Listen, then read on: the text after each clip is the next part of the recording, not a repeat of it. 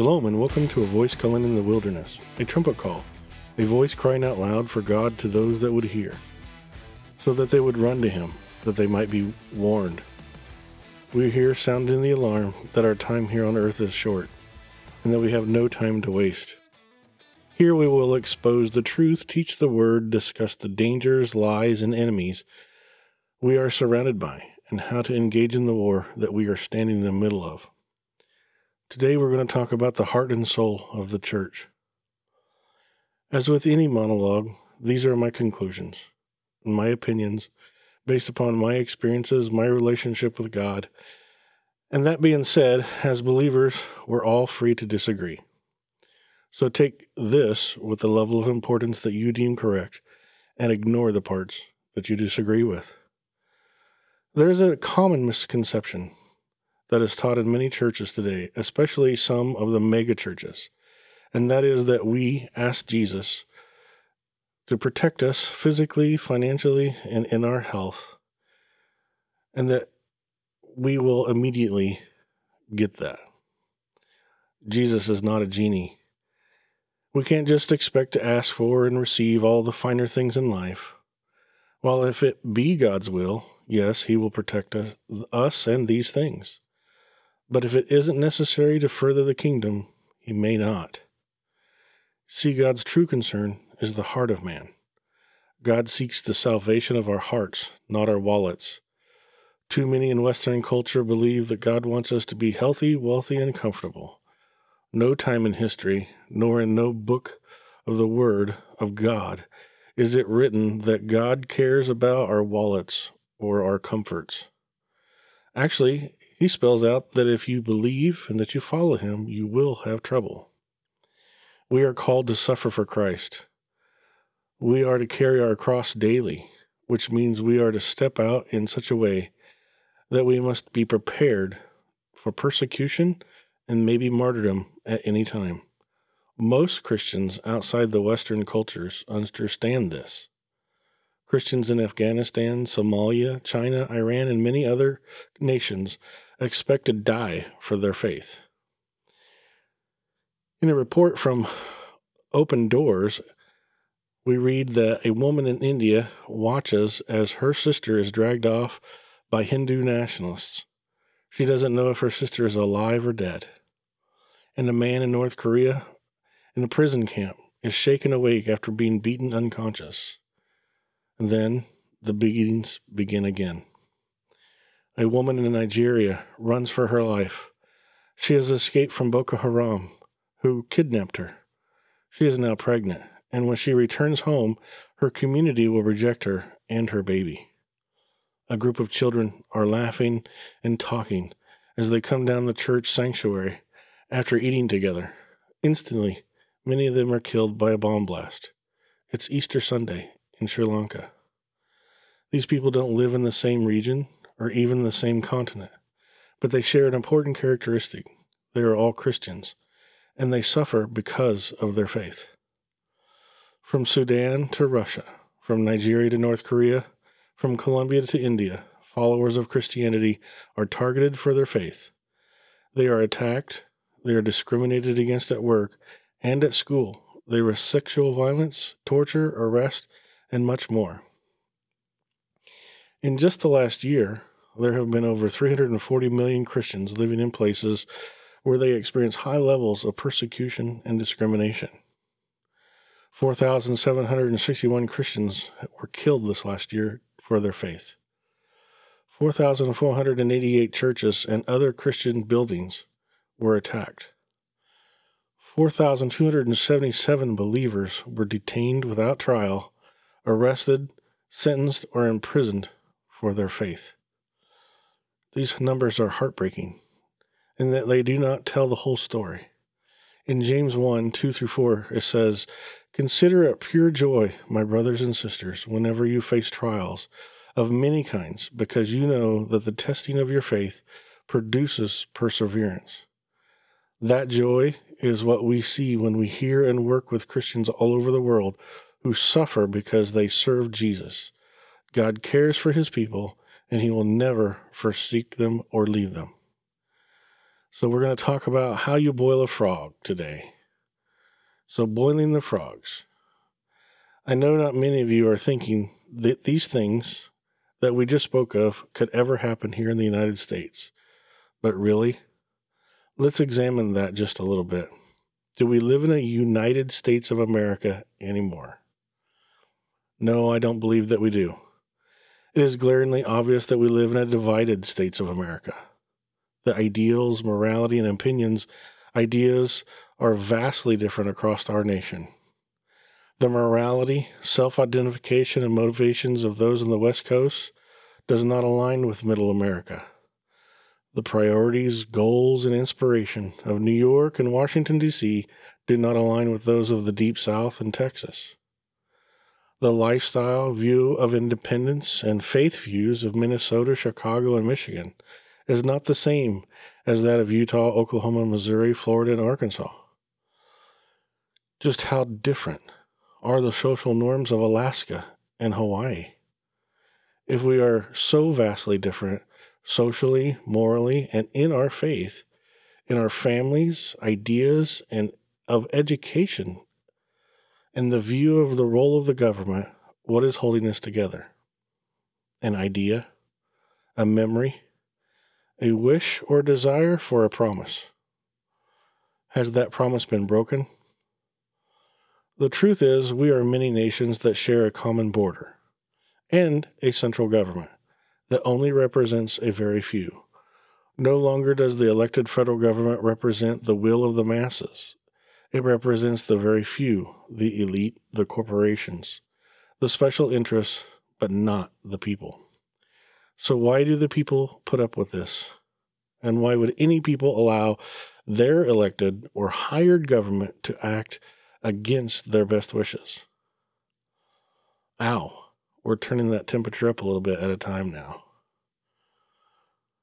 There are actually several reasons for this. 1, the American culture has trained everyone to become debt slaves. We sold our independence for stuff. We have collectively truly traded our birthright for a bowl of soup. 2, we have relinquished our responsibilities to a bureaucratic body. In the education of our children, we have hired others to babysit and raise our children. We have bought electronic devices to entertain and play with our children. As these children have grown to adulthood, they have absolutely nothing in common with their parents, their morality, ideas, and beliefs. No, they have the morality, ideas, and beliefs of their teachers, the media that they watch and listen to, and the games that they play.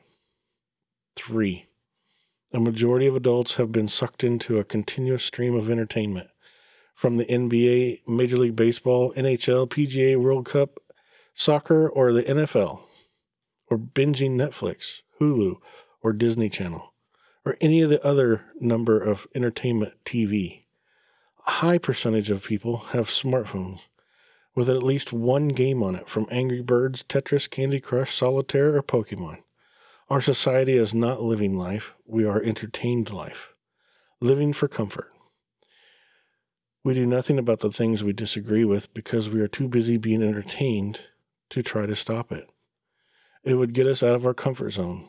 It would take an actual effort. 4, our entertainment has developed a deep-rooted lethargy. We have become so atrophied that our effort would take to mobilize and to take a stand and fight back would take more effort than we can muster. 5, we have been tamed and shamed into becoming politically correct, to be docile and subservient. Individualism and our personal rights are now viewed as selfish. Standing up and speaking out comes at a high price. In our cancel culture, you will be shamed at a minimum, and financially, socially, or legally destroyed at worst. Just ask Nicki Minaj, who has now been canceled on social media, shamed by politicians, and threatened by the media. So why do I tell you this? Because it is important to know where we are and how we have been trained to be asleep and ineffective to stop what is happening. We all have some form of normalcy bias, and the truth is that what we perceive as normal is not normal. Americans that lived in a fantasy land their entire lives that does not exist anywhere else in the world, and it is based upon layers of illusion and delusion. This life of abundance, expansive freedoms, potential for unimaginable prosperity, and the best health care in the history of the planet, and every imaginable luxury, food, and entertainment has never been experienced by any other nation on Earth's history or past or present. The delusion that this will always be or that things will always get back to normal is called normalcy bias. Now that water's getting warmer. So what is normalcy bias? Normalcy bias is a mindset that society and our lives of luxury and excess have trained us into, that we can place us in a grave and dangerous situation when we're forced with something traumatic. Simply put, it causes our brains to insist that it's all is okay. Everything will return to normal. For most of us who have never focused on true peril, normalcy bias tells us that nothing bad will ever happen. This normalcy bias causes many people to not adequately prepare for natural disasters, market crashes, and calamities caused by human error. This is America. Some people insist when I tell them about the possibility of a deeper depression or hyperinflation, incredibly, the most obvious warning signs are completely ignored. About 70% of the people reportedly display normalcy bias during a disaster. This phenomenon explains why so many Jews continued living in Germany, even after they were forced to wear identifying yellow stars and discriminatory laws were passed against the Jewish people. Life had been so good for so long that surely things would get better. Jews who could have easily afforded to move out of the country stayed and perished.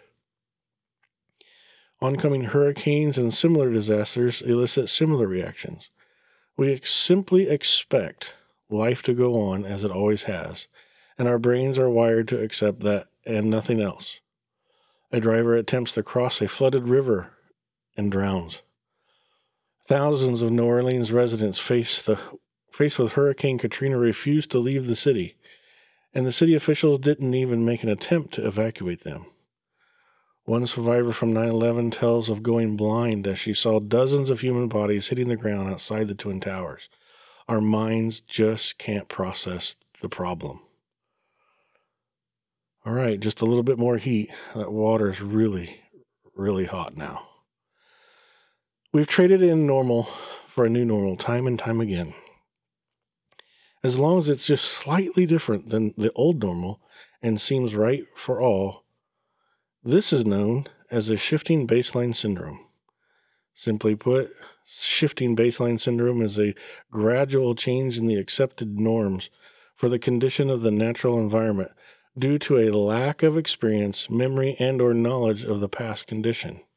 In this case, what we consider to be healthy environment now, past generations would consider to be degraded.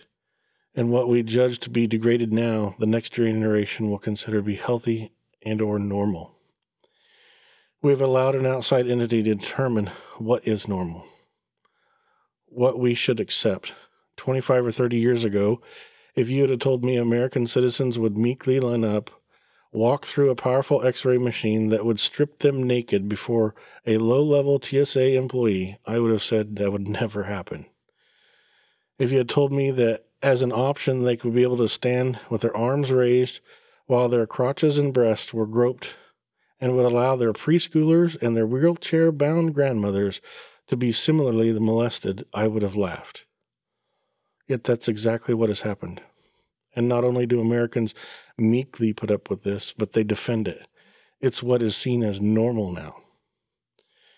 If you would have told me Americans and the descendants of the people that forged a new nation, crossed raging rivers, traversed mountains on horseback, crossed deserts on foot, and tamed a wild, barely habitable continent, would allow themselves to be locked in their homes, separated by 6 feet distancing, plexiglass dividers, and face masks, I would never have believed that. American parents would allow people to forcibly put masks on their children and keep forcing it on until they're toddlers when they remove it, all the while scream in terror.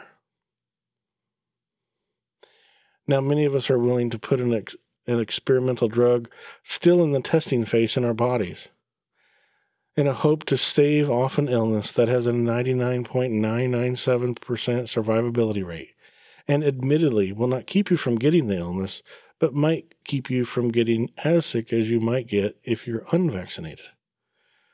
A drug that has proven horrible side effects in some people and deadly to others is being accepted and defended and promoted by a large percentage of our society. I would never have believed that we would throw all known logic about our immune systems and the medication out the window for a mandatory compliance of a vaccine. The idea that with studies proving that natural immunity of those that have recovered is 27 times more effective than the vaccine, we are completely ignoring this. And this science and continuing to demand that everyone get this vaccine. This is insanity. We have never required people to get the chickenpox vaccine after recovering from the chickenpox. These examples of a shift in normalcy that develop into new biases or a hope to return to the old normal if we just do X is warily reminiscent of what the Jews and Christians experienced in pre-World War II Germany. The water is nearing the boiling point, and most of the frogs are oblivious. Life will get back to normal. So what do? Get out of the pot. Where's all this discussion leading? Back to our hearts. See, it is us allowing our hearts to be attached to the things of the world that put us in danger. We are called to be set apart, not look like the world, but to be visibly different. 365 times in God's Word we are told not to fear. We are commanded to be strong and courageous, to stand and be more than victors. Those that have their hearts rooted in the world act differently. Those that have their hearts rooted out of the world, they act differently. They do not suffer normalcy bias nearly as much as those rooted in the world. Yes, everyone will likely suffer from some amount of normalcy bias at some point. But if we are so consumed with what the world offers that we cannot see the lies, the corruption, the deceit, and evil around us, let alone do anything about it, then we have strayed from God and into the world too much. If only we would commit our hearts completely to God, His ways and desires, He would protect us from the confusions and lies that surround us. That does not mean that we would be rich or healthy or unpersecuted or not even killed. No, what it means is that we would not suffer the internal strife, the influences of the world that corrupts our hearts, the mental and emotional battles that tear us up inside, that torments us, that creates anxiety, fear, and depression, that lead us to destructive habits and desires, and cause us to act unholy. This physical shell is not as important to God that it is to us. Our heart or soul is what matters. It is that part of us that will live on after this vessel is destroyed. That enduring spirit that will enter into and live on with God or be forever separated from Him. See, we all die. Every one of our bodies will cease to function. It will wither and rot, eventually returning to the earth that God made us from. The question is simply this: when that happens, what will be the destiny of your spirit? That part of you that connects to God and others, that part of you that matters the most. God does not want a single human to choose hell. What makes hell so awful? One, it was created for Satan and his demons. Secondly, because people don't realize that hell is the absence of God. The reason why there's no air in hell is because God is the breath of life. There's no peace in hell because God is the Prince of Peace. There is no comfort in hell because God is the Comforter. And there is no love in hell because God is love. Hell is darkness because God is light. What people don't realize is on earth they get to experience a lot of the good qualities of God, while here they get of course, get to experience bad things on earth as well. If they do not choose God on earth, they do not get to experience His goodness in eternity.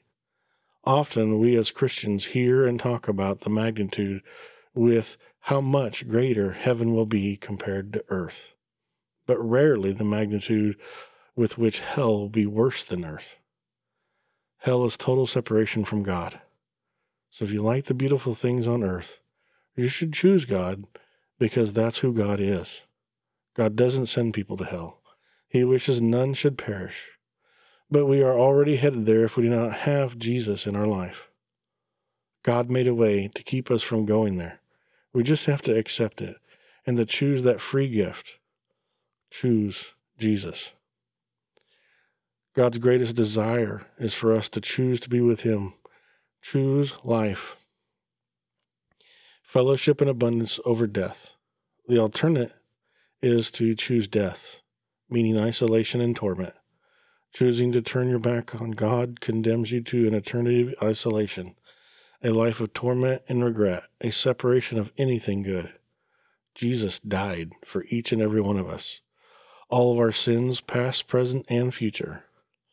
That being said, Jesus doesn't just desire to be fire insurance. He wants to have a loving relationship with each of us, a real relationship. Just like a spouse, a boyfriend, girlfriend, parent, sibling, a relationship of any kind requires that we have to communicate and we have to be engaged. In any relationship, we just don't accept the gifts from the other and then ignore them. No, we talk to them. We listen to them. Our relationship grows and develops over time. If a relationship is exactly the same a year, 10 years, or more that it was on the first day, that's not a real relationship. That's an acquaintance. This, I think, is the question for so many that claim to be Christians. Do you have a relationship with Jesus, or are you just acquaintances? See, the church building you may go to on Sunday is not intended to be a clubhouse. Being a Christian is not being in a club, though many treat it as such. Again, being a Christian, following the way, is about your heart. It's about a relationship with God, not your church, buddies, friends, or your pastor. Don't get me wrong. Believers will have incredible relationships with other believers, but it starts with their God relationship first. See, we cannot have a healthy and successful relationship with any other human being without a healthy relationship with God first. It is God that changes our attitude from what am I going to gain to what can I give. So no, our church buildings aren't clubs. We're not cooler because we attend one building over another. When the church starts understanding this, then it will start being blessed the way God wants to bless her. It's time to stop playing church and be the church. We need to go, and for God wants us to be a united body, working in concert with His will. There are many people I have talked to, and they have concerns about not being able to hear from God or not feeling His presence. And I ask them about their relationship. What is it like? If you have a minimalist relationship with Jesus, you should expect minimalist benefits and minimalist changes in you. At the same time, the closer your relationship gets with Jesus, the more benefits from that relationship you will experience. You will see noticeable changes in your attitudes, desires, as well as your level of inner peace, removing the impacts of the world. So if you are not receiving what you desire from your relationship, then like any relationship, work on it. Talk to God. Tell Him what you desire from your relationship, and then listen to Him. And maybe read your Bible more. Okay, so now we've established the importance and power of a relationship with Jesus Christ. Let's talk about what happens when a group of people with a true relationship with Christ can do together. Christ calls us to be the church. So what does this mean? All Christians define themselves with reference to Jesus Christ. We are a people who believe in Jesus, who are followers of Jesus, who are baptized in Christ. According to the New Testament, the church is instituted by Jesus Christ. It exists for his sake and by his authority. The Word of God defines the church in the terms of its relationship to Jesus Christ. Specifically defines that relationship as an intimate bond of love. This relationship bond consists of those people who are loved by Jesus Christ and who love Jesus Christ in return. The church, as the bride of Christ, is defined in the Gospels. Jesus identifies himself as the bridegroom in Mark 2:19. And in Ephesians, Paul interprets the marital relations as a great mystery that can be applied to Christ and the church in Ephesians 5:31-33. Likewise, in Revelation, the church is identified as the bride of Christ, and that's in Revelation 22:1 and 22:17. The mission of the church, according to this image, seems to be simply to love Jesus. And the Bible gives an explanation of what that looks like. Jesus says, "Those who love me keep my commandments," John 14:21. And Jesus asked Peter, "Do you love me?" Peter says, "Yes, Lord. You know I love you." And Jesus responds, "Feed my sheep." And that's in John 21:15-17. The point, perhaps, is that feeding sheep and keeping commandments are all strategic directions that flow from the primary mission statement. The fundamental basic mission of the bride of Christ, or church, is to love the bridegroom. In doing so, one will naturally feed his sheep, will rescue the lost, and protect those in need. All of these acts are the outcome of that love. Now, many people confuse the church building with the church.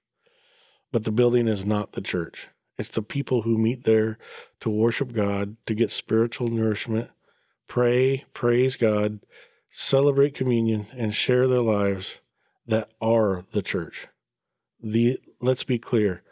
You can be a member of a church and not a member of the church. For the church to be the church, it has to have communal expression. It has to be a fellowship of the Spirit of Christ. It is important for the church not to acquiesce to the individualistic spirit of our time.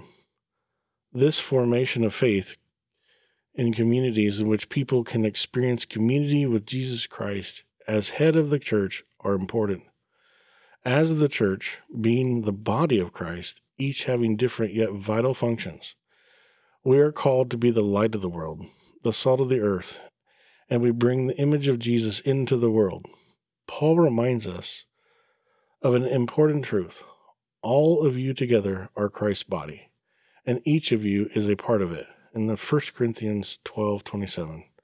And Acts 2 describes the fellowship of the early believers. They devoted themselves to the apostles' teaching and to the fellowship, to the breaking of bread and into prayer. They met every day and ate together with glad and sincere hearts. They encouraged each other and shared what they had with those in need. Jesus only used the word church twice in the Gospels. The first time was in response to Peter's confession of faith in Jesus as his Savior, the Messiah. Peter boldly declared, "You are the Christ, the Son of the living God," in Matthew 16:16. Jesus responds, "You are Peter, and on this rock I will build my church," and that's in verse 18. The word Jesus used for church refers to those who are called out. Peter's statement of faith is one all Christians give, and it is what binds us together. Therefore, as a member of Christ's body of believers, we too are called out as his people. We are Christ's church. The church has always consisted of those who are called out. We are people working together, using our gifts to serve others and live out God's grace and love. Now, more than ever, we need each other. We need to be the church. Fear, anxiety, isolation, and loneliness can weigh us down, but we can still be the church. We can show the love, respect, and forgiveness and servant heart of Jesus in so many ways.